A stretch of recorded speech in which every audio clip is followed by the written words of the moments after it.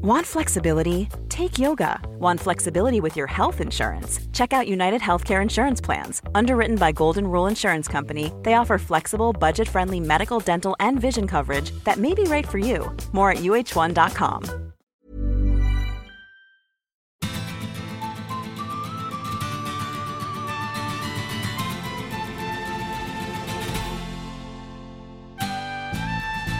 Dette Håndballbanden, en podcast fra Viasport, med Daniel Høglund og Frode Skeie.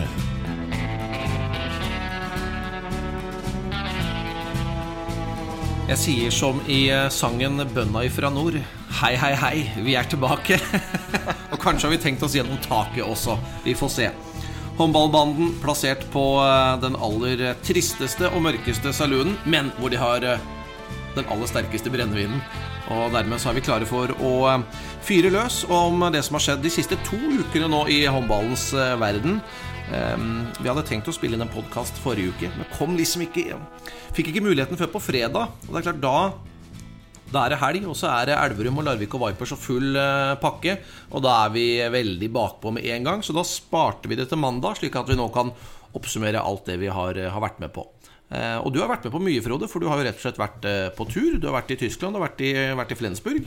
Jeg har vært i Flensburg. Må jo gjøre litt research. Jeg har jo vært og sett Champions League håndball live. Jeg så Flensburg mot Motor Zaporozhye. Jeg fikk se en Bergerud i kalasform. Første virkelige store matchen for nordmann. Var helt overlegen i buret. Og jeg så en Jøndal som kommer inn, setter jo ikke all verden om dagen i Flensburg-drakta, men han kommer inn og setter disse 7 meterne inn, iskald som han Og vi fikk også se en Avlik Rød som banka inn 6 eller 7 mål og var rett og slett toneangivende i snuoperasjonen som gjorde at Flensburg vant. Så vi må jo ned og se litt håndball også, Daniel, ikke bare sitte ved mikrofonene. Så det var en superfin tur. Brukte høstferien der. Vi har jo høstferie også på prærien. Det var jo da vi var ute og tok inn korna som vi skulle bruke til brennevinet. Ja, sånn riktig, det jo bare. Det riktig. Det jo bourbon vel det det går mest av i USA, og det rett og slett maisbrennevin. Ja, store maisåkre. Ja. Jeg som en whiskymann da, selvfølgelig så hater jeg bourbon i gåsetegn. Selvfølgelig, må jo være motstander av det. Alt som ikke kommer fra Skottland. Apropos mais, første året jeg var ute som proff, så kjørte vi, dette jo da Nordrhein-Vestfalen, hvor det mye mais og mye bondegårder. Så vi kjørte forbi svære maisåkre, så tenkte vi en kveld at vi skulle være litt uskikkelige, og så ta med oss noe mais. Så vi hadde rett og slett en pose, kjørte og gjemte oss, slo av alt lys på bilen, og plukket en pose full med mais, og var veldig fornøyde der vi var på mais-slang, og dro hjem da. Og dagen etter skulle vi koke dette og spise mais. Det så jo så lekker ut, disse gule, fantastiske kolbene. Men det smakte jo pyton, for det var jo rett og slett krøtterfôr. Ja. Det var jo fort i dyra. Så det ble en liten fiasko. Ja, dere fikk så fortjent, Frode, når dere stjeler andres mais. Ja, det veldig bra. Men hvordan ser det ut da? For dette jo sentrale spillere på landslaget. Abel Vikkerød, selvfølgelig up and coming, ung. Kommer til å få mer og mer tid. Men hva med Bergerud? Kanskje det vi aller mest spent på. For vi hadde ikke noe fantastisk målvaktsmesterskap i EM nå i januar. Så vi trenger at vi gjør det litt bedre der i VM i januar som kommer, hvis vi har tenkt å nå langt. Han vil utvilsomt løfte sitt nivå. For det første så har han jo all respekt for Tvis Holstebro. Det et flott håndballag, og dansk liga sterk, men den tyske Bundesligaen sterkere, og de spillerne som spiller i Flensburg bedre. Og det klart at den treningen han får der, han gjør det veldig bra på trening, hører jeg, når jeg prater med Mike Mahulla, som jeg gjorde i forrige uke. Så han god på trening, man har på en måte ventet litt på det.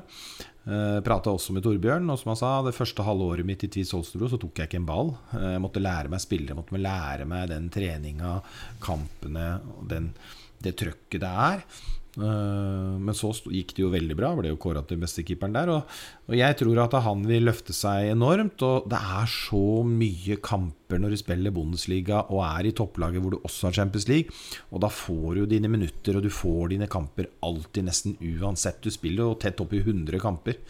Så jeg tror at han vil utvikle seg videre, viktig. Jøndal en banker ute på kanten for Norge, og jeg synes det rart at han ikke spiller mer også for Flensburg, selv om Hampus Vanne god. Så synes jeg Jøndal bør få spille med, men jeg tror bare han trenger en kamp eller to hvor han virkelig viser at han holder det samme og kommer inn i systemene til Flensburg. De har jo veldig mye systemer. Så jeg tror han kommer. Abel Krød en fremtidsmann, som du sier. Der har vi jo utgangspunktet et luksusproblem. Veldig. Vi har en Tangen som ikke har vært alt for god etter overgangen til Skjern det vel, men en solid spiller. Du har en Tønnesen som i et trøblete Veszprem-lag, som har store utfordringer utenfor banen og på banen. De spiller ikke bra, sparket sin trener Vranjes også, men han der. Du har en Reinkin som får litt spilletid i Kiel. I tillegg til Stig Tore Mo Nilsen har det vært mye greier rundt han da, men han hamrer jo inn mål for Kristianstad. Bakka jo en 6 mot Barcelona forrige match når de spilte Champions League, eller ja, det 2 kamper siden. Og så har man jo Abel Krød, så det klart at her har man jo mange. En Rambo som spiller fast i minnet nok sånn sett ferdig med landslagshåndball, men der det mange å velge for Berge, så der har han et luksusproblem. Det som gledelig jo at Gøran Johannessen tilbake, og var i troppen i helgen når Flensburg vinner så vidt borte mot Erlangen. Men det som du sier, det et luksusproblem fordi at det mange å ta. Samtidig så føler jeg at hvis Abel Vikrød nå, som har kanskje det største potensialet av alle den posisjonen, han kan ta litt den plassen. Altså hvis han nå får en kjempetid i Flensburg, løfter seg, får et stabilt høyt nivå, kan i løpet av kanskje ikke så veldig lang tid bli førstevalget på den plassen. Jeg føler at den akkurat i øyeblikket kanskje litt up for grabs. Du sier de andre ligger på et godt nivå, men føler ikke at noen nå har ligget på den der verdensklassenivået i den posisjonen, så kanskje mulighet for Magnus å gå inn og ta den, selv om han veldig ung da. Vi hadde jo med oss Magnus Abel Krød ut og spiste på torsdag kveld i forrige uke. Fantastisk hyggelig gutt som har beina godt plantet på jordet, men likevel offensiv i huet og har ambisjoner, og jeg har jo meldt det mange ganger at han blir en ny Sagosen for oss, at han blir en verdensklassespiller. Jeg har trua på det. Han fryktløs i sine satsinger, han tøff, han god i forsvar og har fått mye spilletid der, men det klart det vanskelig å spille i en tysk klubb hvor du har en legende foran deg i Glandsdorf som har skåret flest mål i den tyske ligaen gjennom tidene i ren spillemål. Over 2300 det vel blitt nå. Men jeg har veldig troa på Magnus, som du sier, at han kan gå inn og ta den der posisjonen, og jeg synes vel kanskje i utgangspunktet at kapasiteten hans også større enn hos de andre. Men det vil jo tiden vise. Han jo ikke mer enn 21 år gammel da. Så forlenget sin kontrakt i Flensburg og har jo fremtiden foran seg så til de grader. Spennende å høre om Frode, og det jo mesterskap allerede i januar igjen, hvor jeg gleder meg så mye. For det første skal vi sende det, vårt første VM på TV3, men det noe med gruppa vi har havnet i, den halvdelen av mesterskapet vi har havnet i, alle vi unngår å møte før en eventuelt semifinale. Det så mange gode indikasjoner på at dette her blir et fantastisk mesterskap, i tillegg til at det i Danmark og Tyskland. Det kommer til å bli et vanvittig trøkk og utsolgte halder, og vi har både Danmark i gruppespillet, Sverige med, kommer inn i hovedrunden. Altså, det kommer til å bli et vanvittig kok, og enorm interesse, og forhåpentligvis også noe veldig bra sportslig. Ja, vi ser jo allerede i håndballbyen Flensburg har plakatene for verdensmesterskapet hengt en ganske god stund. Ja. Det store forventninger selvfølgelig til et halvveis hjemmemesterskap, for mange av kampene skal jo gå i Tyskland, men det skal jo også gå i Danmark. Det jo to av de kanskje råeste arrangørene som finnes når det gjelder mesterskap, for da det ikke bare fullt på en finale og en semifinale, det også folk i alle de andre kampene, som regel, for at den interessen så stor. Så det klart at det der blir et gedigent mesterskap, hvor vi har Norge med store muligheter. Så får vi se da, Sverige som har hatt store fremganger. Nå varsles det jo, det ringes jo i bjellene, at både Kim Andersson og Ekdal Døré skal gjøre comeback for Sverige til VM. Og det klart at da får Sverige 2 verdensklassespillere i tillegg til det de har. Så ser det plutselig ut som et tøft hinder i en hovedrunde da. For vi må jo regne med at Norge går videre. Nå det jo ikke noe utslag lenger, ikke sant? Nei. Det ikke alle lytterne våre som har fått med seg det. Det tilbake til det oppsettet som EM har, nemlig med 2 gruppespill før man går inn i en semifinale. Og det betyr at det blir et rotterace da, hvor Danmark, Sverige og Norge de 3 som skal kjempe om de 2 semifinaleplassene i den halvdelen av mesterskapet. Men det jo Champions League-håndball vi egentlig skal snakke mest om i dag, Frode. Vi måtte bare høre litt om hvordan du hadde hatt det på tur, og rapportene fra Tyskland. Men vi har hatt Elverum i aksjon 2 ganger siden sist gang vi satt der. Og vi har satt i gang damenes Champions League med Vipers og Larvik som spilte nå i helgen. Så jeg tenkte vi rett og slett skulle gå gjennom de kampene vi har både kommentert og sett. Og la oss starte med Elverum da, siden de har spilt 2 kamper. Du og jeg kommenterte sammen Ademar Leon. Det nå for en drøy uke siden. Elverum stod da med 0 poeng. Litt sånn marginer imot der. 2 kamper med 2 målstap mot Dynamo Bucuresti og hva var nummer 2? Dynamo Plock. Plock på hjemmebane. Stemmer, de hadde tapt for uka før. Så kom spanske Ademar Leon på besøk. Vi 2 kommenterte den, og det var rett og slett en solid match av Elverum, hvor i motsetning til de 2 første kampene så ble det jo ikke så holdt de distansen, gode siste 10 minuttene, og det var jo aldri spennende de siste minuttene der Elverum holdt det inn og leverte en veldig god håndballkamp. Jeg helt enig. Jeg synes det var en av de bedre kampene jeg har sett. Måten de dominerte det på, hvordan Apelgren byttet, roterte rundt i laget, coachet dette mesterlig. Gøy å se timeoutene hvor han ber om et type spill, og så lykkes det da direkte etter timeoutene. Sånt jo alltid veldig gøy å se på. Mot Plock så synes jeg første omgangen var fantastisk, noe av det beste jeg har sett. Og det jo Plock og Ademar Leon som jeg synes de klart beste, skarpeste lagene i den gruppa sammen med Elverum. Men da holdt de ikke helt, hadde en dårlig første kvarter andre gang mot Plock, og ryker den kampen uheldig. Mot Ademar så klarer de å holde dette trøkket i 60. Det litt tamt i noen perioder i forsvar, slipper inn litt mye mål, men det jo de profilene som må stå fram, som står fram til de grader. En Nergård med 18 redninger talte vi, en Poklar som blir kåret til den beste spilleren, en Fredriksen som rett og slett bør få jobb på en makrellboksfabrikk, for det jo ingen som kan åpne et forsvar bedre enn han. Strålende temposetter, en skaper av muligheter, vil jeg kalle det. Sandell, som vi gjerne ville ha byttet ut en periode der, som kaster bort en del baller, bommer en del, men som viser seg å være den skytteren han skal være, og den målgjør han skal være.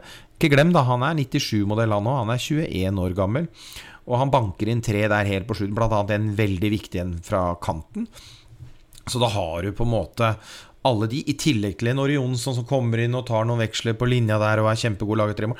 Så det var en lagseier, og det var rett og slett et fyrverkeri av en håndballkamp og et publikum som skapte en fest, som det gjerne på Terning Arena. Og jeg anbefaler alle som interessert i håndball, altså den drøye halvannen times tid opp til Elverum, den verdt det hvis du kommer fra sentralt Østland. Ja, riktig. Ja, det synes jeg det ikke sikkert alle lytterne gjør det, men hvis nei, du jeg bor i sier området hvis du, sentralt Østland, og det mye håndballspillere i dette området. Jeg mener, ta turen, ta med deg laget ditt, gutter 12, jenter 10, spiller ingen rolle, dra opp, se, opplev det som for det en fest, og de flinke der oppe.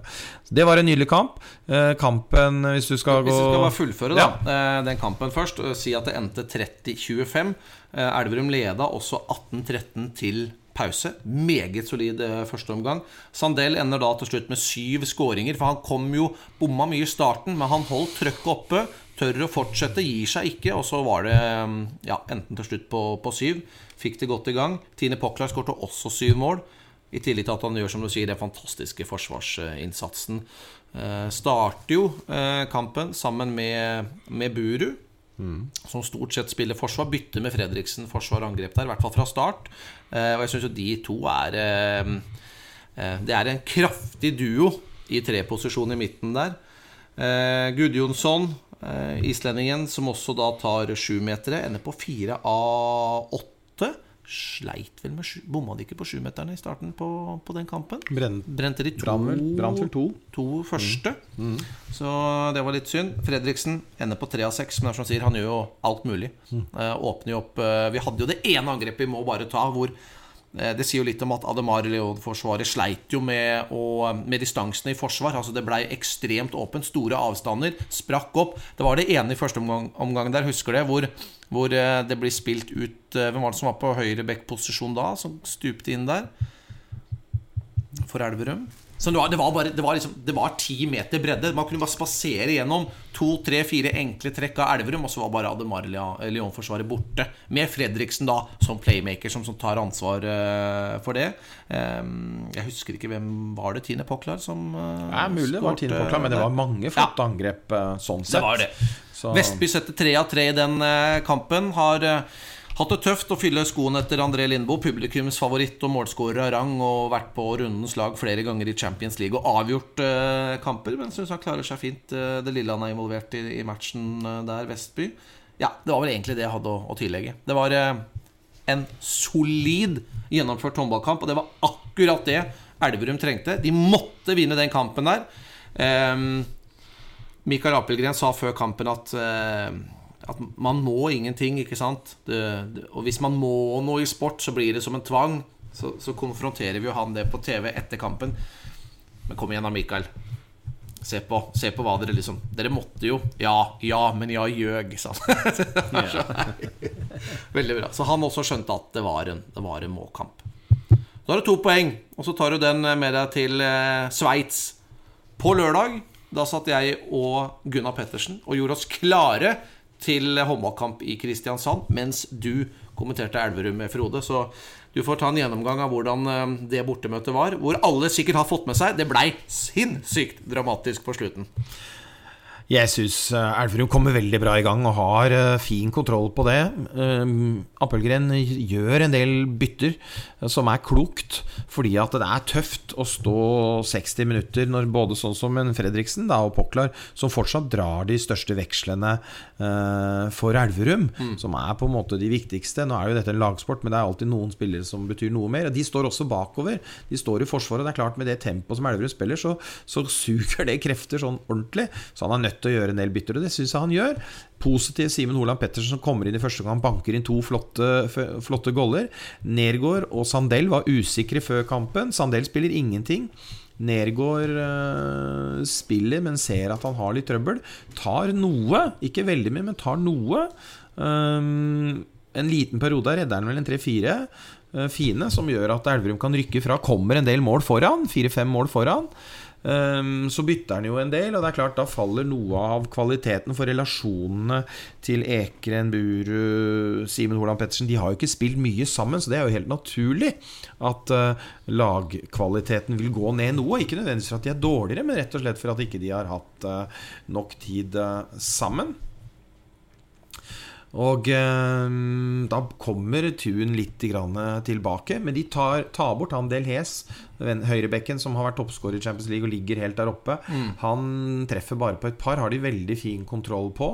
Imska kommer inn, redder et par nærskudd, sliter litt mer på langskuddene, ser at Nergård har litt trøbbel med ryggen.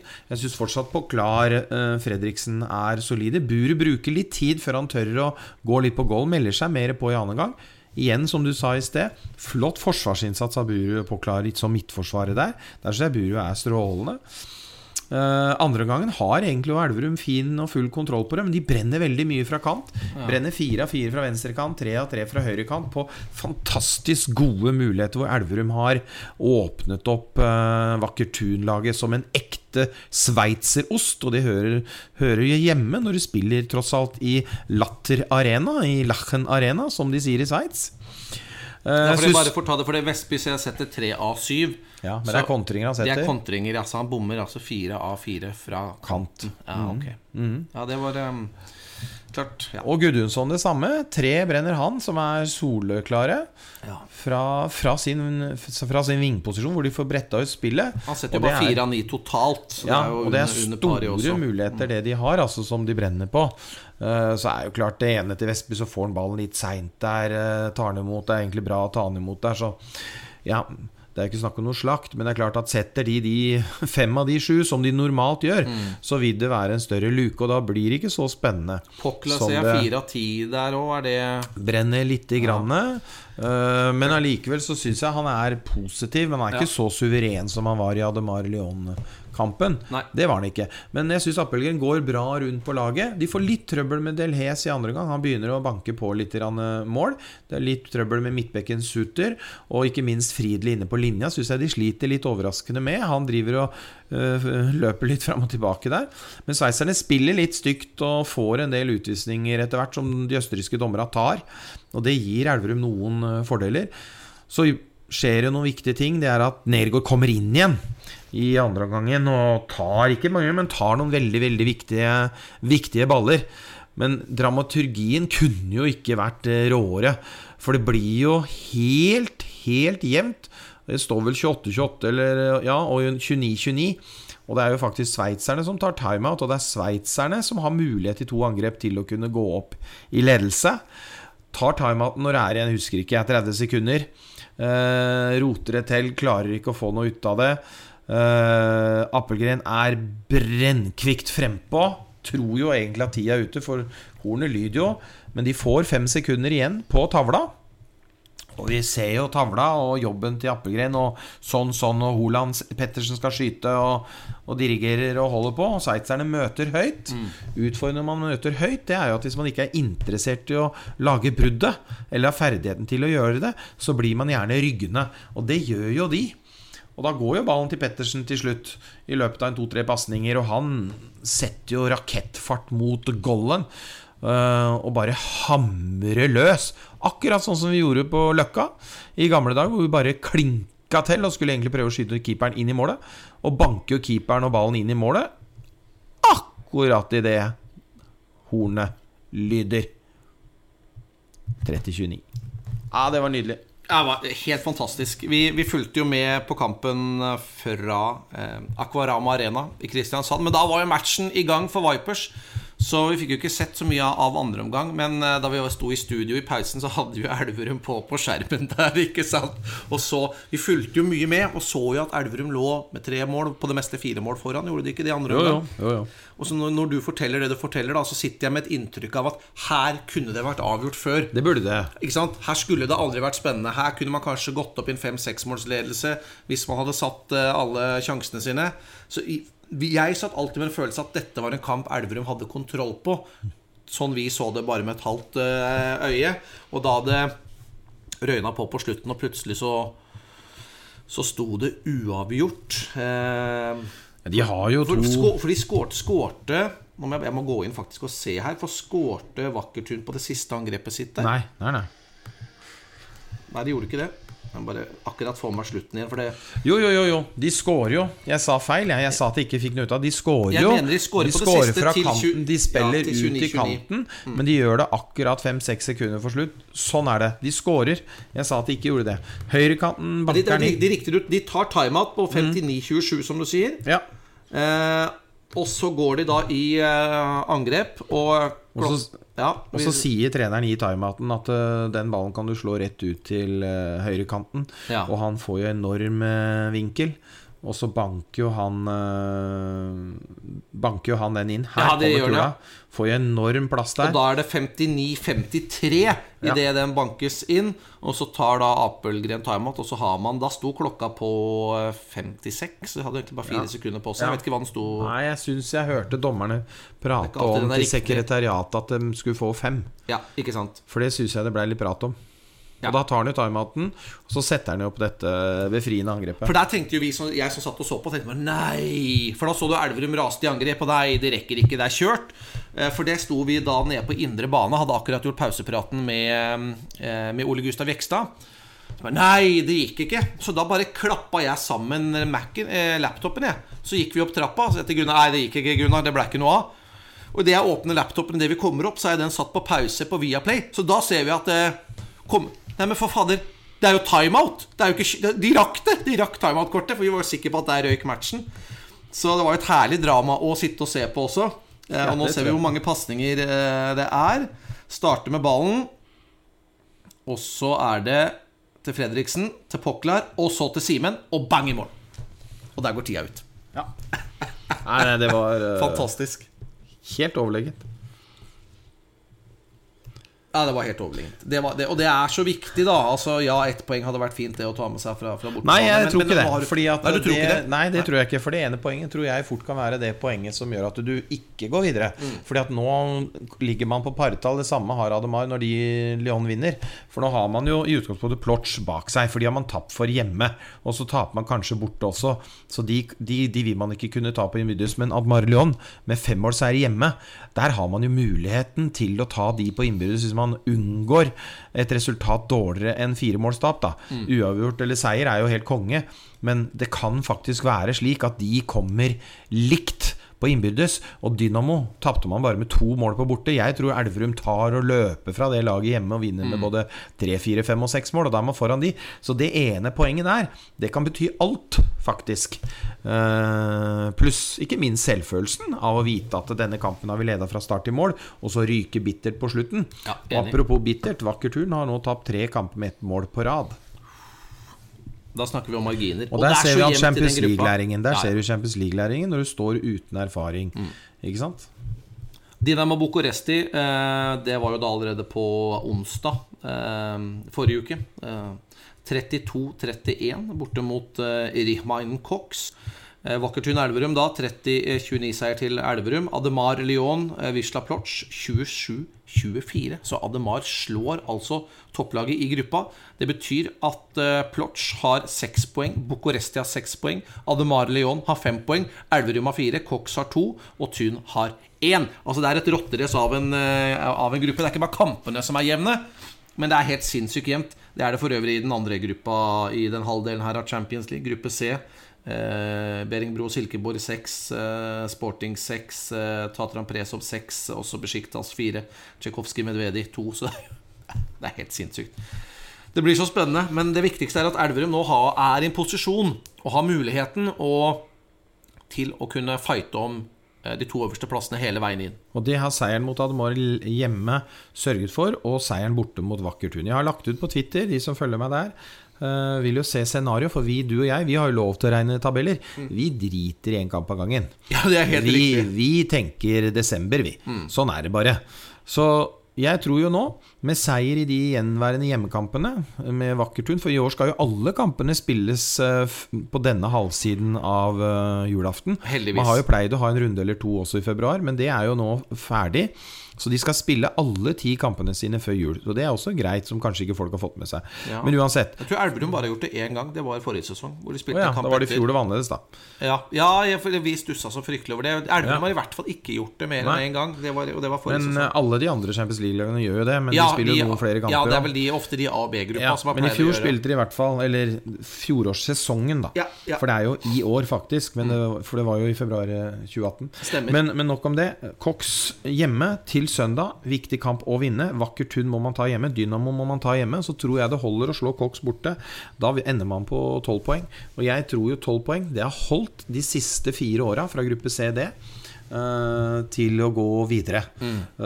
Ja, det blir litt rotterace, men vi skal også ha et lite øye med disse innbyrdes oppgjørene, for det jo et poeng verdt det også. Så nå det som nå at Elverum faktisk da har muligheten til å gjøre det selv.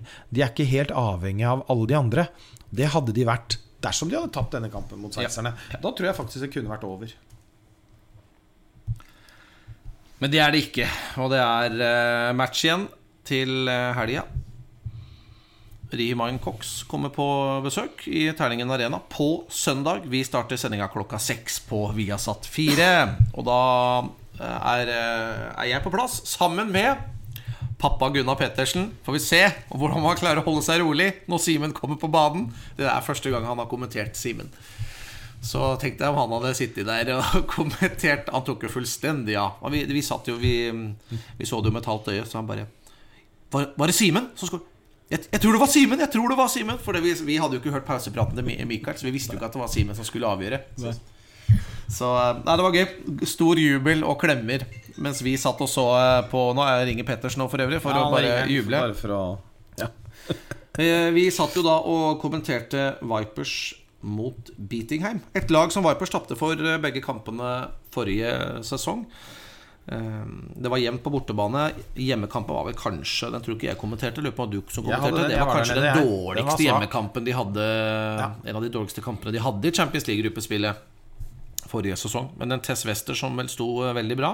Hun borte, hun har dratt til Danmark. Men de har den tyske landslagskeeperen Ekele i mål, som i perioder sto ok, uten at det var noen stor målvaktskamp fra noen av lagene egentlig. Så husker jeg ikke at Katrine Lunde var spesielt god. Nei.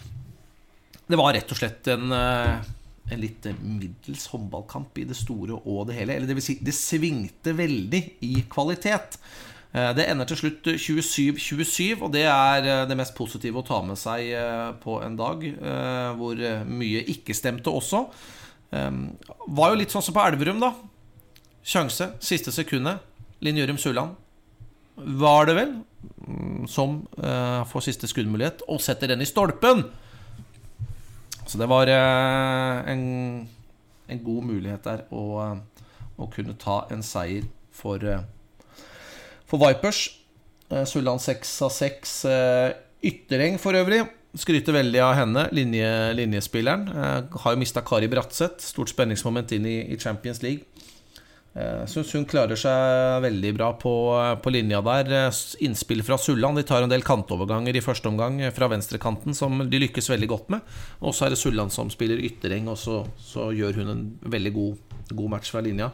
Setter 5 av 5. Jeg synes Jeanette Christiansen var bra. Hun har vært veldig varierende i Champions League, synes jeg. Hun på, setter 4 av 6. Mulig det var Jeanette Christiansen for øvrig med det siste skuddet, for det kom vel fra venstre back-posisjon.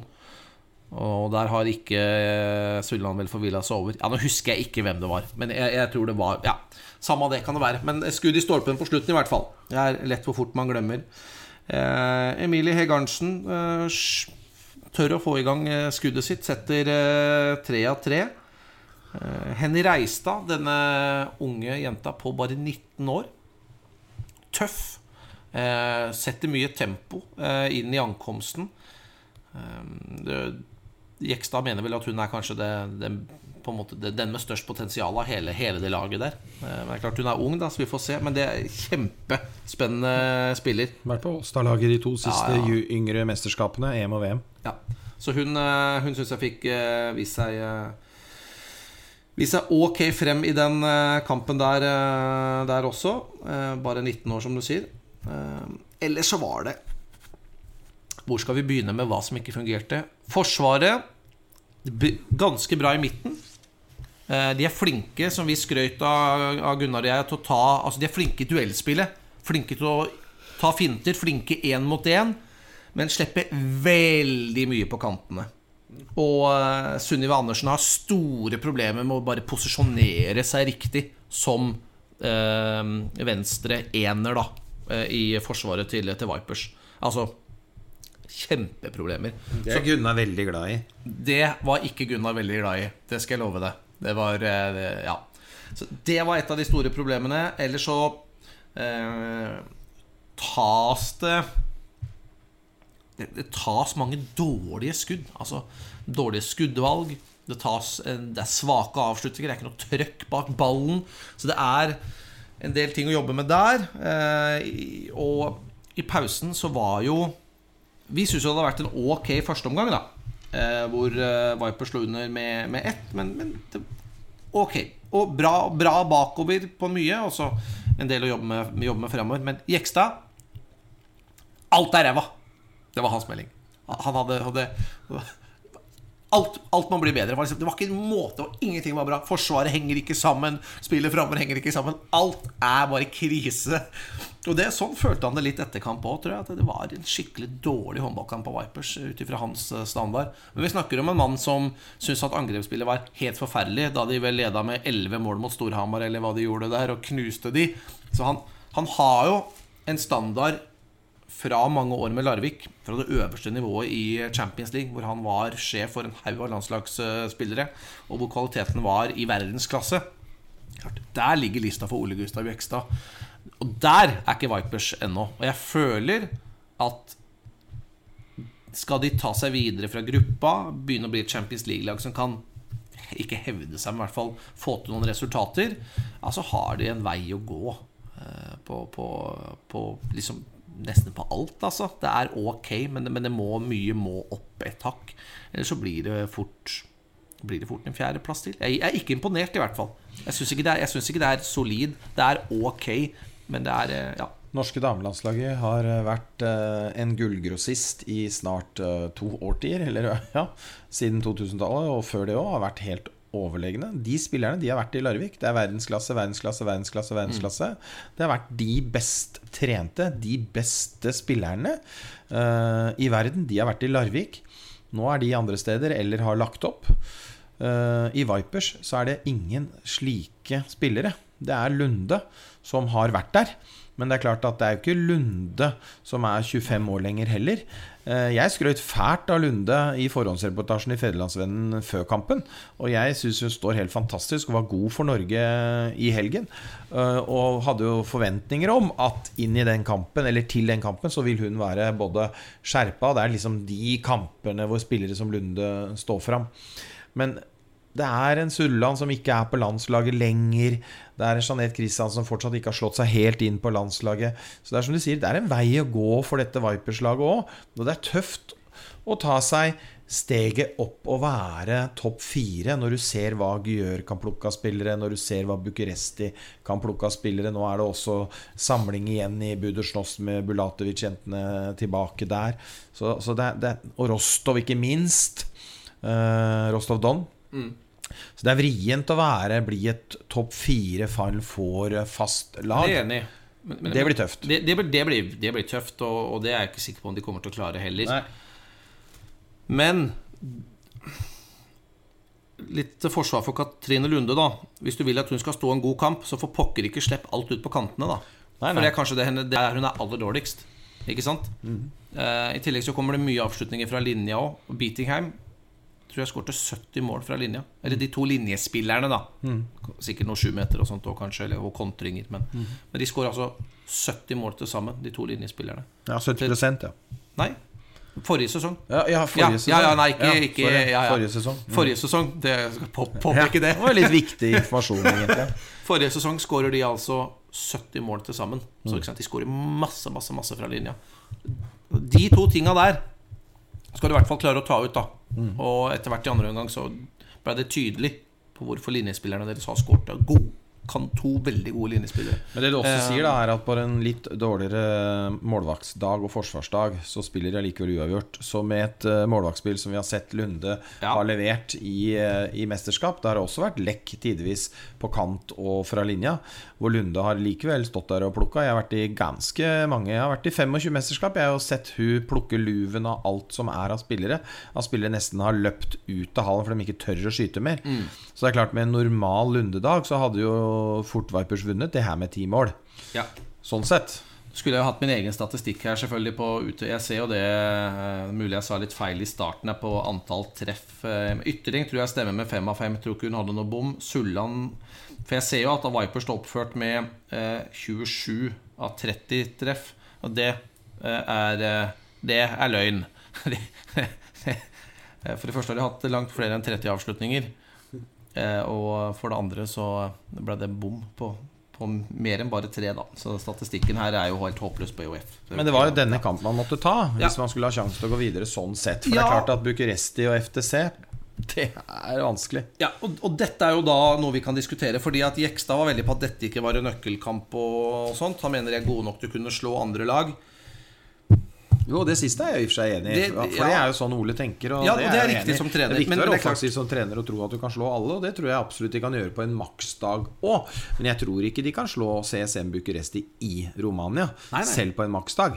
Da tror jeg det mer som skal til. Jeg tror også det vrient å ta FTC på en maksdag borte. Hjemme, ja, kanskje mulig, men altså det ganske stort knepp opp fra det Bietigheim-laget, selv om det et godt tysk lag og beste laget i Tyskland, og de har også forsterket seg før denne sesongen, minus at de med keeper, jeg synes Wester bedre enn Ekkele, men det jo en annen sak, sånn sett, uten at vi behøver å ta en stor diskusjon om det. De har kommet i en veldig, veldig tøff pulje. Så for meg så var dette en nøkkelkamp i forhold til å gå videre fra denne gruppa med poeng. Av alle hjemmekamper du skal vinne, så dette her på papiret den aller enkleste hjemmekampen. Det uten tvil. Det liten tvil om. Altså, ikke sant? Så den skal du ta. Og når du da ikke tar den, så får jeg litt den følelsen av at noe av det som skjedde forrige sesong da. Men det en annen sak. I tillegg så var det ikke akkurat fullsatt i Aquarama. Og jeg tror Kristiansands publikummet må føle en mulighet. De må føle litt spenning rundt turneringen. De må bli litt kjent med at Champions League noe gøy. Og det klart, skulle gjerne kommet i gang med 2 poeng, så fått med seg noe på bortebane, og plutselig så var man med i racet om å gå videre. Det kan de fortsatt være, men det var en skuffende start. Og Bucuresti da var vel det beste angrepslaget i Champions League forrige sesong. Det var ingen som skårte flere mål enn de. De fortsatt et av de aller sterkeste angrepslagene. En av favorittene til å gå til Final Four. Jeg tror jo at de taper du for begge kampene. Altså sånn, hvis ikke det en monsterkamp av Vipers og Bucuresti ikke har dagen. FTC, ja, det knalltøft det også. Bietigheim, må huske, det det laget som måtte kvale seg inn i Champions League. Det riktig det. Ikke sant? Og FTC vel det neste på tapeten. De møter vel Vipers borte til helgen. Det vel den jeg kommenterer når du sitter og har Elverum mot finnene. Skal vi se, FTC Vipers søndag 14:30. Ja. Starter det. Og så Bietigheim mot Bucuresti. For øvrig da, i den gruppa så var det Bucuresti som slo FTC 36-31. Så da det de som på topp. Vipers sammen med Bietigheim har 1 poeng hver. Det i gruppe D. I gruppe A der det Metz, Bodø/Nost, Odense og Larvik. Det noen gode håndballag der også. Du har Frankrikes beste damelag i Metz. Du har et Bodø/Nost som har fått litt spillere tilbake. Ser kanskje litt vassere ut enn i fjor. Alltid tøft å møte uansett. Så har du hardtsatsende Odense med Pytlik ved roret og en del penger som har kommet inn der. Og så har du Larvik da, og da spørsmålet hva kan de finne på i denne turneringen i år. Og det ble en nesestyvare av en start på bortebane. Ja, det blir litt sånn førstereis på tur, det. Det blir å lære, det blir erfaring, og det blir bare å glemme alt av tabeller og tørre å prøve så mye som mulig. Oslo bytter jo også mye på slutten og lar alle disse unge jentene få prøve seg, men folk som ikke følger så mye med, har jo fortsatt ikke fått med seg det at Larvik i dag noe helt annet enn det har vært.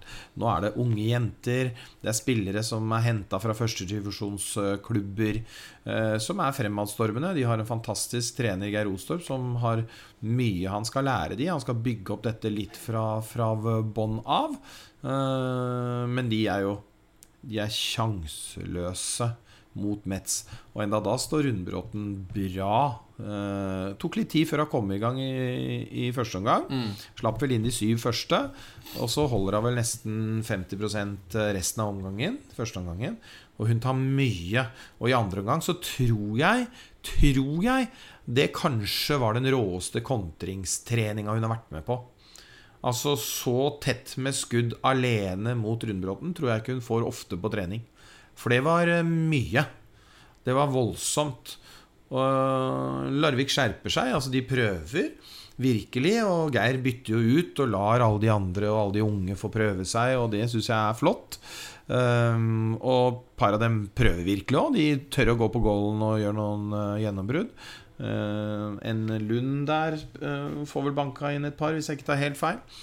Gluic, hun svenske keeperen, kommer inn og står strålende på slutten, så det blir penere fordi at Maimonade, treneren til Metz, også bytter ut alt av sine jenter.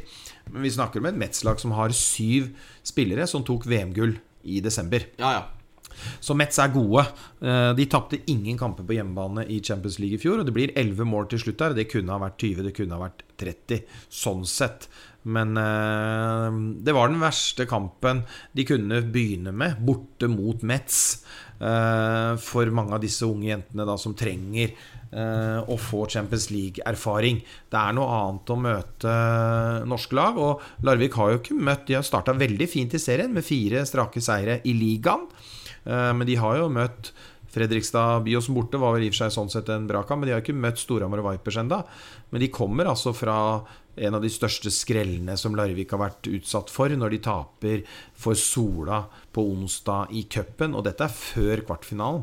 Så det mye som skal rettes opp i Larvik, men jeg tror nok de klar over dette også, at det læring, det erfaring, det å bygge, det å bygge for fremtiden og klare å stable på beina et slagkraftig lag, slik at Larvik igjen en adresse hvor spillere vil komme til, fordi at de ser at ok, her det toppen av Norge, det kultur, det tradisjon, vi trener bra, vi kan utvikles, vi har en god trener, vi har en fin klubb i ryggen med alt som ligger bak, men det diametrale motsetninger i forhold til hva Larvik var bare for 3 år siden, 4 år siden, 5 år siden, 6 år siden, 7 år siden. Altså det kan ikke sammenlignes. Men, all respekt, Metz var et fryktelig bra håndballag med dobbel besetning på alle posisjoner, og en Glauser som tilbake fra svangerskap, som sto veldig bra når hun kom inn. Førstekeeperen, kroaten, jo fryktelig dårlig, men hun andre jo veldig, veldig god, og hun begynner å plukke mye også.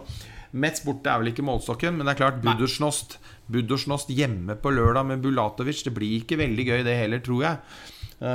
Og da blir det vel Odense da, hjemme, at man kanskje... Ja, det ikke så dårlig for håndballag det heller, for å si det sånn. Men nei, jeg mener jo at hvis du... Nå jo Vardar konkurs og borte, så har du på en måte mistet en av de 4 store som vi har liksom vant til å ha i Final Four, og der jo Metz en av de kandidatene til å fylle inn der, ikke sant? Så det absolutt en Final Four-kandidat. Så at Larvik får juling av de, det ikke overraskende i det hele tatt. Jeg tror Larvik stod til 10 i odds før denne kampen, det vil si 10 lik sjanseløs. Ja, det det sjanseløst. Men det positivt da, hvis vi skal begynne å ta fram det. Første 17 minuttene så står det 8-7. Det bra der. Ja, det jeg enig i. Veldig bra der, men så holder jo ikke det, og det klart at de bare pumper på. Det som skuffer meg litt, og Geir jo en strålende trener til å få fram tøffhet, og det kollektive forsvaret har jo gått god skole både med Gunnar og med Kentari i forhold til forsvarsspill, men de så litt redde ut, det ble for store avstander, de blir for lav i midten, de fikk liksom ikke satt det gode forsvaret, men som sagt, dette var den første Champions League-kampen mot et av de aller beste lagene i Europa, så kanskje litt feil målestokk enda, men jeg tror vi kommer til å se et bedre Larvik i de kampene som kommer, det jeg helt sikker på. For det hvis man leter, så det positive ting. Vi ser et venstre kantovergangsspill som fungerer flere ganger. Hverken Moli eller Christensen har noen god dag. Jeg synes de tidvis svake.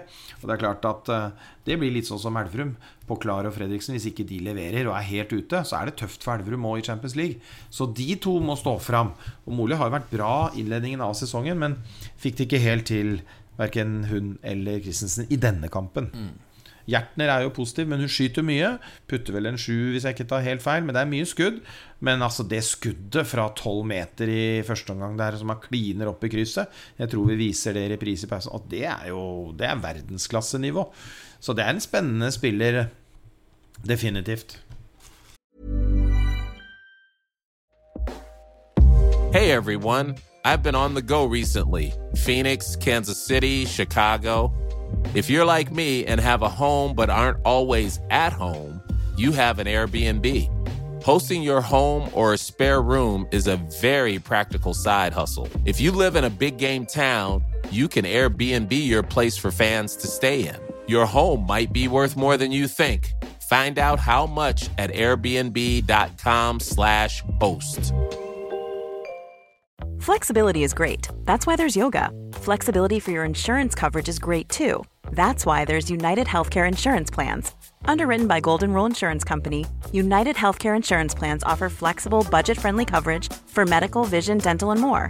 One of these plans may be right for you if you're, say, between jobs, coming off your parents' plan, turning a side hustle into a full hustle, or even missed open enrollment. Want more flexibility? Find out more about United Healthcare Insurance Plans at uh1.com. Både Larvik og Vipers i aksjon også til helga. Larvik da på lørdag hjemme mot Bodø/Snost. Du skal dit, skal du ikke det? Der er jeg. Der er du. Mens jeg i dobbelt 30-årslag. Så det er bra. Kan bli bra det også. Det kan bli bra det også. Jeg skal få fulgt med likevel. Og så er det da Vipers borte på søndag, som vi nevnte da. Det var 14:30. Alle kampene ser du på Viasat 4. Så skal vi snakke om godeste ØIF Arendal, for de har vært ute i Europa, de også. Hvis ikke du hadde lyst til å legge til noe, Frode? Jeg hadde lyst til å legge til en ting, og det er et gledelig gjensyn, og vi må jo ta med oss det. Nå er Bjarte Myrhold sannsynligvis ute med skade, det er jo litt synd. Men vi sender Skjern PSG. Vi får se Sagosen på søndag 16:50. Den viser vi på vår plattform. Det blir utrolig kult. Så den kampen da etter bortekampen FTC Vipers, det er jo rett og slett en magisk søndag. Herlig håndballsøndag. Ja, det er jo Elverum som du skal ha. Og så viser vi du rekker dette blir oppladning til Elverum da 16:50, 10:05. Du får med deg mye av den da, gjør du ikke det? Jo, får nesten med deg hele for avkast. Eventuelt ta siste 10 minutter. Og hvis vi drar ut dagen enda mer, så tar du med deg FTC Vipers også. Ja. Og så ligger det jo, det må jeg bare si da, at det ligger jo veldig mye på Viaplay nå av Champions League-håndball. Det er ikke alt vi kommenterer, men det ligger veldig mye nå. Så både på dame- og herresida så kan du få sett ganske mange kamper på Viaplay. Ja, og torsdag fast klokka 7 denne uken også Kiel Wetzlar. Det er også greit å få med seg, de som liker herrehåndball fra Bundesliga. Men så Arendal. Ja, det er andre runde i Challenge-cupen for Arendal. Og det ble et tap 34-28 på bortebane i Tyrkia. Rett og slett en marerittkveld.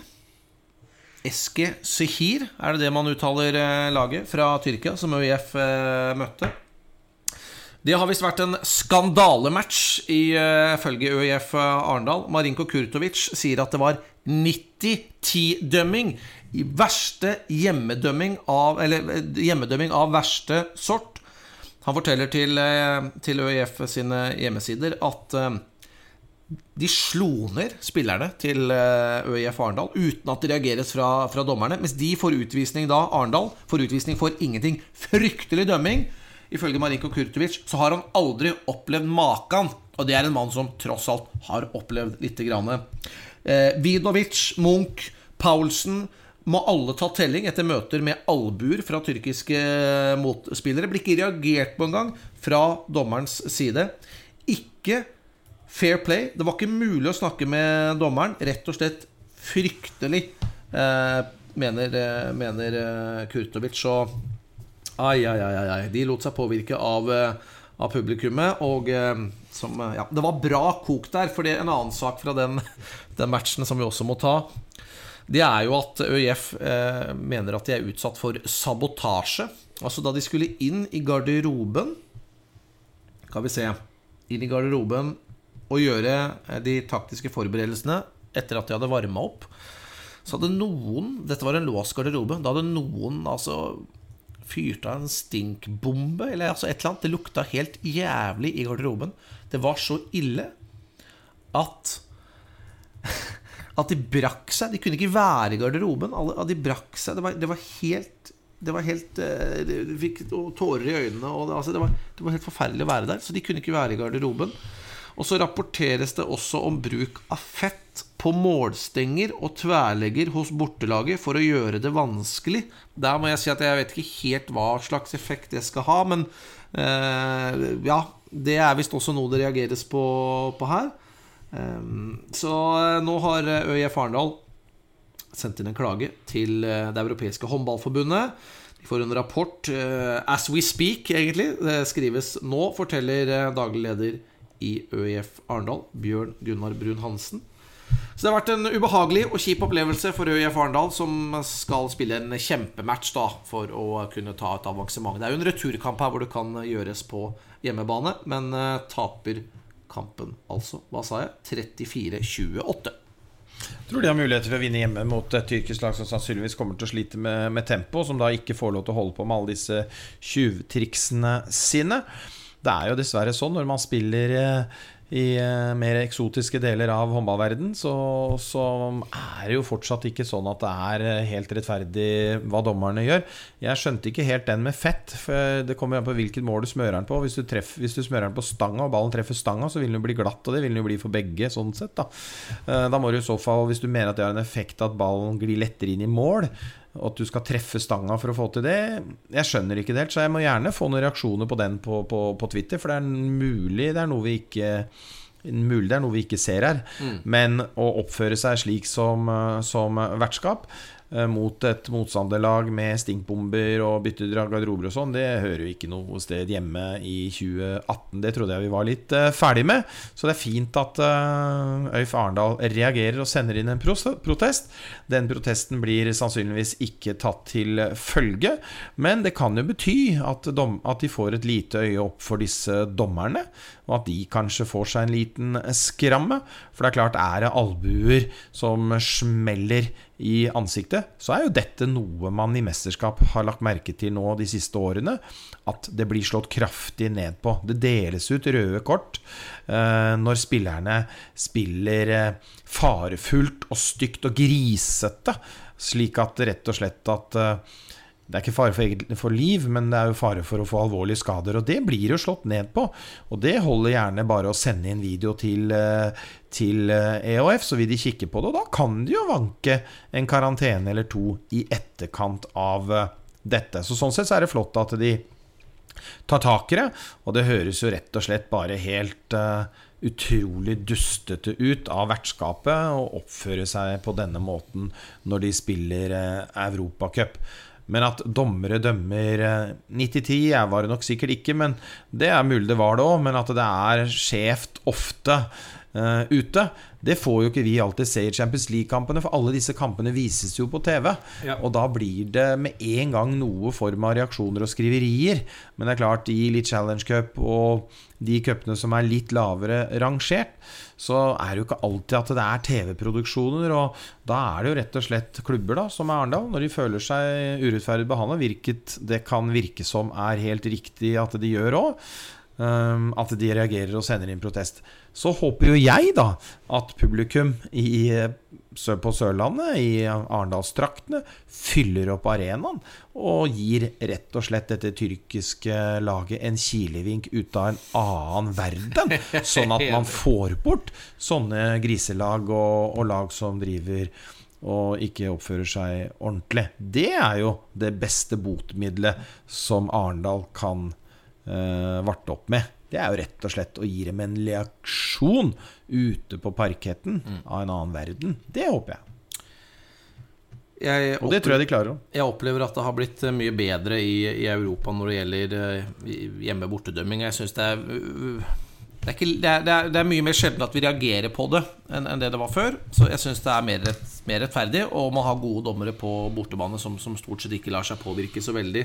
Det som du sier da, dette en kamp i Tyrkia med liten oppmerksomhet rundt og ikke noe spesiell TV-dekning, så her kan du sannsynligvis ha fått noe verre, så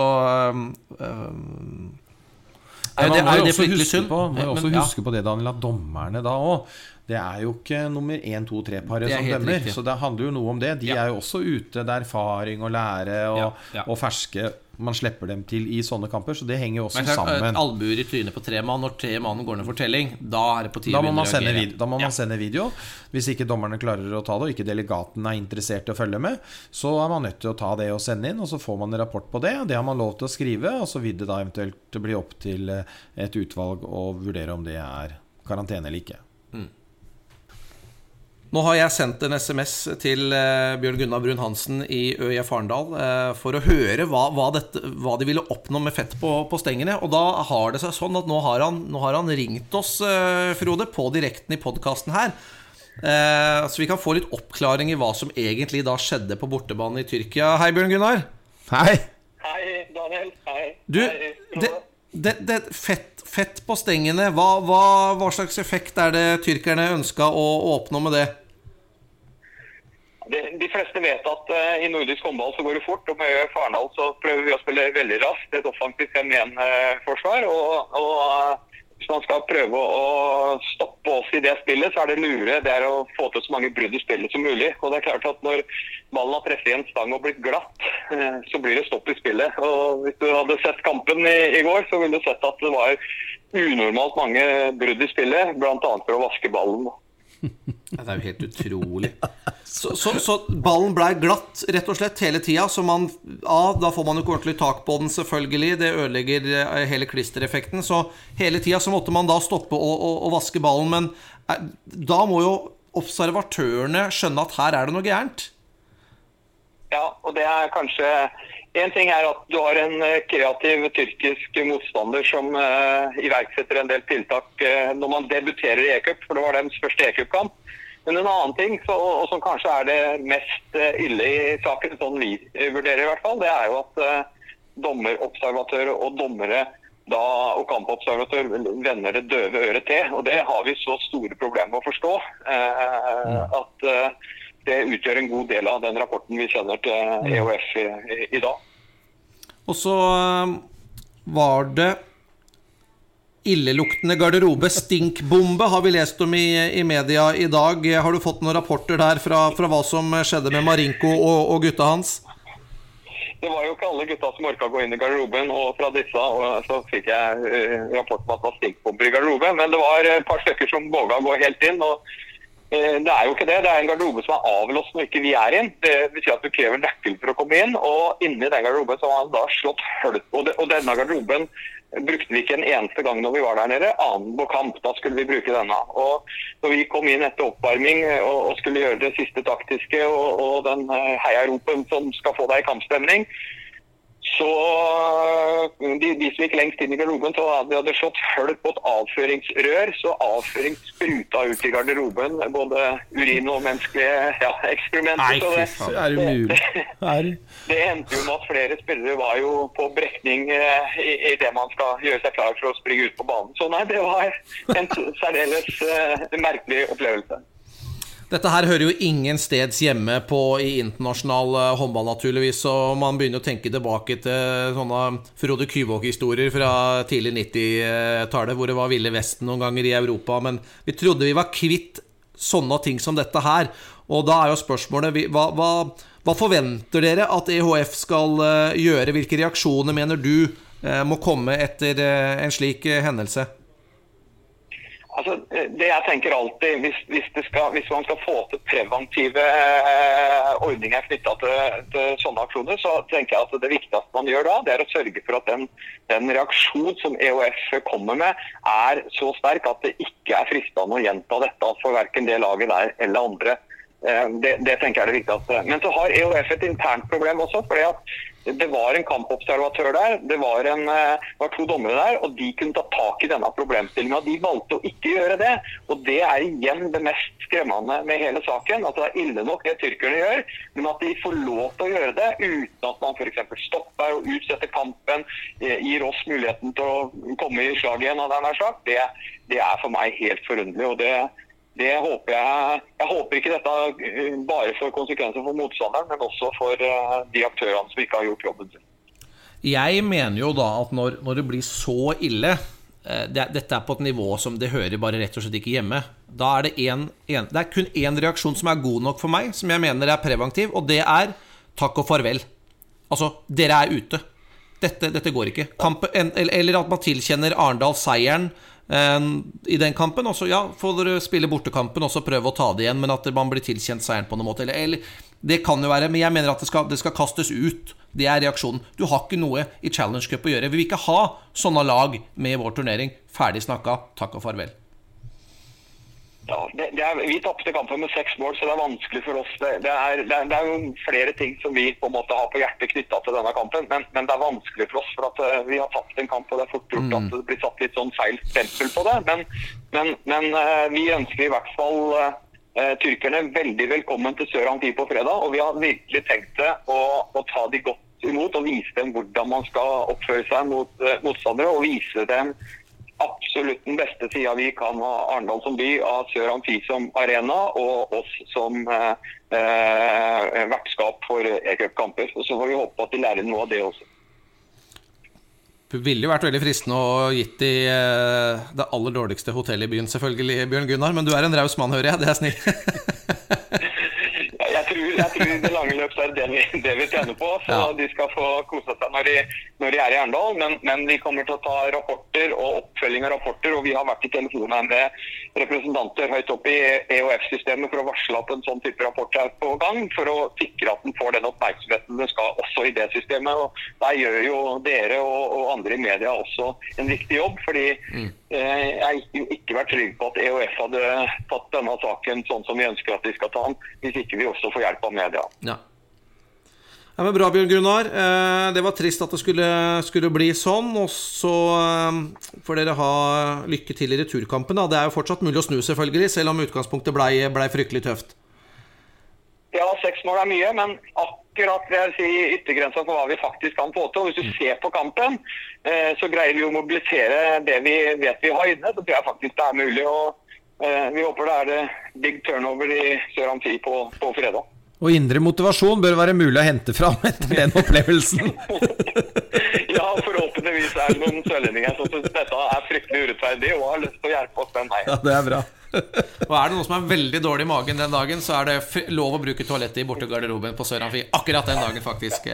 Men ikke noe mer sabotasje enn det, altså. Jeg har sjekket med vaktmesteren, vi har ikke sånne rør tilgjengelig. Nei, ok, det er greit. Nei, men bra, Bjørn Gunnar. Takk for at du var med. Herlig. Bare hyggelig. Ok, ha det godt. Ha det. Ja, Bjørn Gunnar Brun Hansen, daglig leder i ØIF Arendal. Det er jo bra de reagerer på den måten da, ikke sant? Tar rapporter, skal gi tyrkerne en god opplevelse. Fint hotell, god mat, alt skal være toppers, som seg høre bør. Men jeg mener det jeg sa, at sånn sabotasje, tjuvetriks på den måten der, altså det er jo nesten tatt ut av en tegnefilm. Satt fett på stengene. For meg er det takk og farvel. Ja, vi ser jo at slik ting skjer i fotballen stadig vekk i Europacuper, at fans ikke klarer å beherske seg, og da må jo lagene enten bli utestengt, er jo lag blitt også for Europacup, eller så må de jo spille da uten publikum til stede. Tomme tribuner, det synes jeg jo vi har egentlig hver sesong. Ja, men nesten. Da er det jo publikum som har gjort noe gærent, og straffen blir at publikum må bli utestengt fra kampene. Her er det klubben som har gjort noe gærent. Altså, det er jo ingen måte at man smører stengene inn med fett uten at en eller annen representant fra klubben eller laget er klar over det. Klart de er det. De også kjenner at det er fett på ballen. De er jo ikke dumme. Da mener jeg ut. Men det er jo også kampledere her, og det er greit at vi skal beskytte dommere, men det finnes en del dommere som ikke reagerer under kamper og lar ting og tenker at ting er greit, og så gjør de ingenting med det, og så plutselig så kommer det da voldsomme protester etterpå fordi at det har vært ting som har vært galt. Hvor var disse personene da? Disse dommerne? Jeg synes ikke de har noen ting å gjøre på en håndballbane heller, eller en delegat. De bør ikke få sånne oppdrag. Da får de holde seg til hjemlig liga hvis de er kvalifisert nok til det, men de bør ikke få være med på det gjeveste som er der ute, Europacuper, og reise rundt på folkets regning, holdt jeg på å si. De fortjener det ikke, når ikke de klarer å se disse tingene med blått øyne. Og det vi ikke har pratet om nå, er jo grisespillet, som i tillegg er farlig.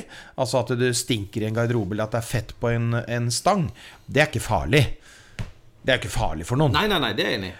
Men hvis jeg planter en albue nesa di litt nedenfra, så kan du jo nesten devare. Du kan jo få, eller i øyet, sånn som serberen gjorde med Bilecki, som måtte operere bort øyet sitt. Så jeg mener, det kan jo få konsekvenser at ikke de slår ned på sånne ting i tidlige kamper. I hvert fall når vi vet, som jeg sa i sted, at det blir slått ned på det i mesterskap. Dommerne har begynt å dra fram røde kort, og vi har også en ny dimensjon i idretten vår som heter blå kortet. Direkte utestengelse. Det er et virkemiddel dommeren har for å beskytte spillerne, for det er de som tross alt er hovedpersonene i all håndball. Det er spillerne, det er de som skal levere varene der ute, underholdningen, spillet, og få lov til å kjempe som menn om poeng og skåringer. Det må dommerne kjenne sin besøkelsestid, og når ikke de gjør det, så håper jeg også at det er med i rapporten, for det går jo faktisk an å idømme en kampkarantene til en 2 eller 3 av de, hvis nå vet ikke jeg, vi satt som sagt og kommenterte, så jeg har ikke sett matchen enda, men jeg er jo veldig fristet til å se den nå. Ja, nå skal jeg inn og se på den. Så nå må jeg jo se på den. Sånn er det jo bare. Såpass interessert er jo du og jeg, så det må vi. Men jeg håper de har det med i rapporten, for det fortjener jo ikke den spilleren å være med. Så slipper de grisebukkene på fredag. Men jeg tror jo da at Arendal, med litt indre motivasjon og alt det som har skjedd med tempohåndballen, en ball som er smørt inn med klister og ikke med såpe, så tror jeg jo Arendal kan løpe det laget sønder og sammen. Så det får vi da håpe. Det er som du sier av motivasjonen nå, både hos publikum i Arendal og spillerne, ikke sant? Nå håper jeg Arendals publikummet, som du sier, møter opp, og så lager de et lurveleven ut av en annen verden. Og bare piper og lager bråk gjennom hele kampen, og være litt sånn kjipe supportere. Det skal ikke være noe hyggelig å komme til Sør Amfi i returkampen. Nei, det som er litt dritt, det er at når det blir litt ståhei rundt en kamp, og det blir litt skriverier, og det blir litt oppmerksomhet rundt det, så er EOF smarte, i anførselstegn. Da setter de opp noen dommer, og så sørger de for at her kan ingen ta noen på noe. Så blir det en 50-50 kamp, i stedet for da den kampen der nede, hvor de opplevde 90-10 eller 80-20 eller hva det var, 70-30, så blir det mye ferere dømming fra dommerne. Det vil jo Arendal kunne lide av, faktisk. Ja, for du ville hatt litt 60-40 i Arendalsvei nå. Ja, jeg skjønner jo det. Men du vil jo ha 50-50 i alle matcher, selvfølgelig. Vil alltid at det skal være jevnt, men vi røyk en titel, vi med Flensburg, når vi ble utsatt for masse slagsmål i Sidi Adrial, og vi hadde opplevd 90-10-dømming der. Det er det mest groteske jeg har vært med på noen gang.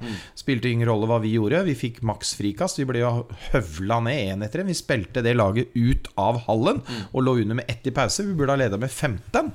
Og det ble jo skriverier og bøter til alt og alle, og utestengelse av trener et halvt år, og for det andre laget da, ikke oss. Det var mye greier, og da får vi tsjekkiske dommere på hjemmebane, og det var jo helt tydelig. Det var 50-50-50-50, det var så jevn dømming. Enda så holdt vi på å vinne, leda med 7. Vi måtte vinne med 9. Det var det jeg mente. For da blir det sånn der ekstra urettferdig. Du føler på det som spiller. Jeg sier ikke at jeg håper at dommerne møter opp og dømmer 90-10 for Arendal, for jeg ville ikke at de skulle dømme 90-10 der nede heller. Men du sitter med den kjipe følelsen inni deg da, at her er det brutalt urettferdig. Men jeg tror som sagt dette vinner Arendal med 10 kasser. Kom igjen, Arendal. Kjør på. Ja, kjør på. Vi heier på dere. Ja, fy fader, det gjør vi. Så til de grader. Eller så skal jeg personlig sende en pose avføring i posten til Tyrkia. Nei, jeg skal ikke det. Jeg skal få holde meg for god til det. Men jeg blir irritert. Fra nå av resten av livet, når du drar på ferie til Tyrkia, så skal du alltid legge en ruke. Jeg skal aldri bruke dobørsen i Tyrkia. Noen gang helt. Så barnslig er vi. Neida, vi er ikke det. Vi nærmer oss slutten. Men bare ta en siste sak da, for det har jo skjedd mens vi ikke har laget en episode av håndballbanen. Det er at Nora Mørk definitivt er ute av EM, Frode. Hun må operere igjen, og er jo knust selvfølgelig. Hun følte hun var på god framgang, raskere enn kanskje vi trodde, og vi kanskje var litt skeptiske til også. Men hun har trent fantastisk godt. Hun er topptrent, og hun er vinnerskalle av en annen verden. Så hun sa at hun skulle rekke EM. Men nå er det trøbbel igjen med kneet, og hun må operere igjen. Og dermed så er det er kjørt. Det går ikke nå. Hun får ikke vært med i EM. Så det er definitivt. Og det er, jeg skal ikke si det er like greit, men nå har Tori rett svar. Nå vet han hva han skal jobbe mot. Nå vet han hvilken plan han må legge. Det hadde jo selvfølgelig blitt enorme spekulasjoner og skriverier og trøkk inn mot et mesterskap. Er Nora klar? Er hun i god nok form? Har hun rukket å spille seg i god nok form? Kommet inn i mesterskap? Kanskje ikke vært i form? Toril vil få spørsmål om Nora hele tiden. Så klart, den biten der nå avklart. Og hvis det først skulle få en avklaring at den ikke var med, så var det kanskje greit at den kom så tidlig som mulig. Nå kan han konse på det. Men synd for Nora Mørk selvfølgelig, som hadde håpet å komme tilbake til EM. Men hun skal spille en haug av mesterskap i årene som kommer, så hun skal få oppleve mye. Men et slag i ansiktet for Nora Mørk, som følte hadde jobbet knallhardt med å komme tilbake, og så får du en negativ beskjed. Da jo spørsmålet hvem skal inn i dette laget, og det jo ikke så mange svar på det. Det jo selvfølgelig Amanda Kurtovic som tar plassen til Nora Mørk som høyrebekk.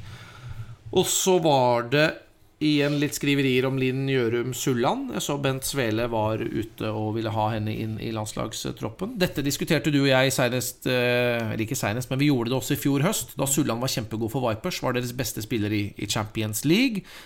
Hun god igjen, og faktisk mot Beatingham. Synes hun en av de bedre hos Vipers. Men hun oppe i en god alder etter hvert, en god håndballalder, og Torer har sagt at han vil satse på noe yngre. Og så vet vi jo at på en eller annen måte så har ikke Torer vært han har ikke vært Sullands største fan da, kan vi vel si. Og hun har sjelden fått mye tillit, og min følelse at hun blir ikke tatt ut til EM i desember. Jeg tror heller ikke hun blir det. Det var ganske tydelig nå i siste uttak også. I oppkjøringa, altså en av de viktigste oppkjøringsturneringene. Nå kommer jo en Møbelringen Cup, eller hva det heter, til. Så det klart at nå det Stine Skogran. Hun kan bekle kant og bekk. Det kan Amanda også gjøre. Kurtovic, som du var inne på, kan stå i begge roller. Moa Høgdal, som up and coming ung spiller, som man har en Hjertner da i Larvik, som et stykke unna, men som kan bli en spiller for Norge, og han tenker jo fremover, og det har jo Torer vært dyktig til, og hele tiden få integrert nye spillere, sånn at de store generasjonsskiftene som vi ser veldig mange av de andre nasjonene lider av, da, at de da kjører alle alt for lenge, og så bytter de 7 mann eller 7 jenter, og så skal de bygge nytt, og så tar det evigheter, og så klarer de ikke. Der har jo Torer og Marbrei, eller kanskje Torer enda mer, vært enestående til hele tiden å matche, gi muligheter sånn at de godt kjent med kulturen, med laget, med dynamikken, med spillet, med formasjoner, ikke sant? De kommer ikke inn med høye skuldre og førstereis når de da blir tatt ut i et mesterskap, som regel, for der har de jobbet med dem over tid. Jeg har ikke trodd på at Sulland kommer inn, det blir for kortsiktig løsning for Torer.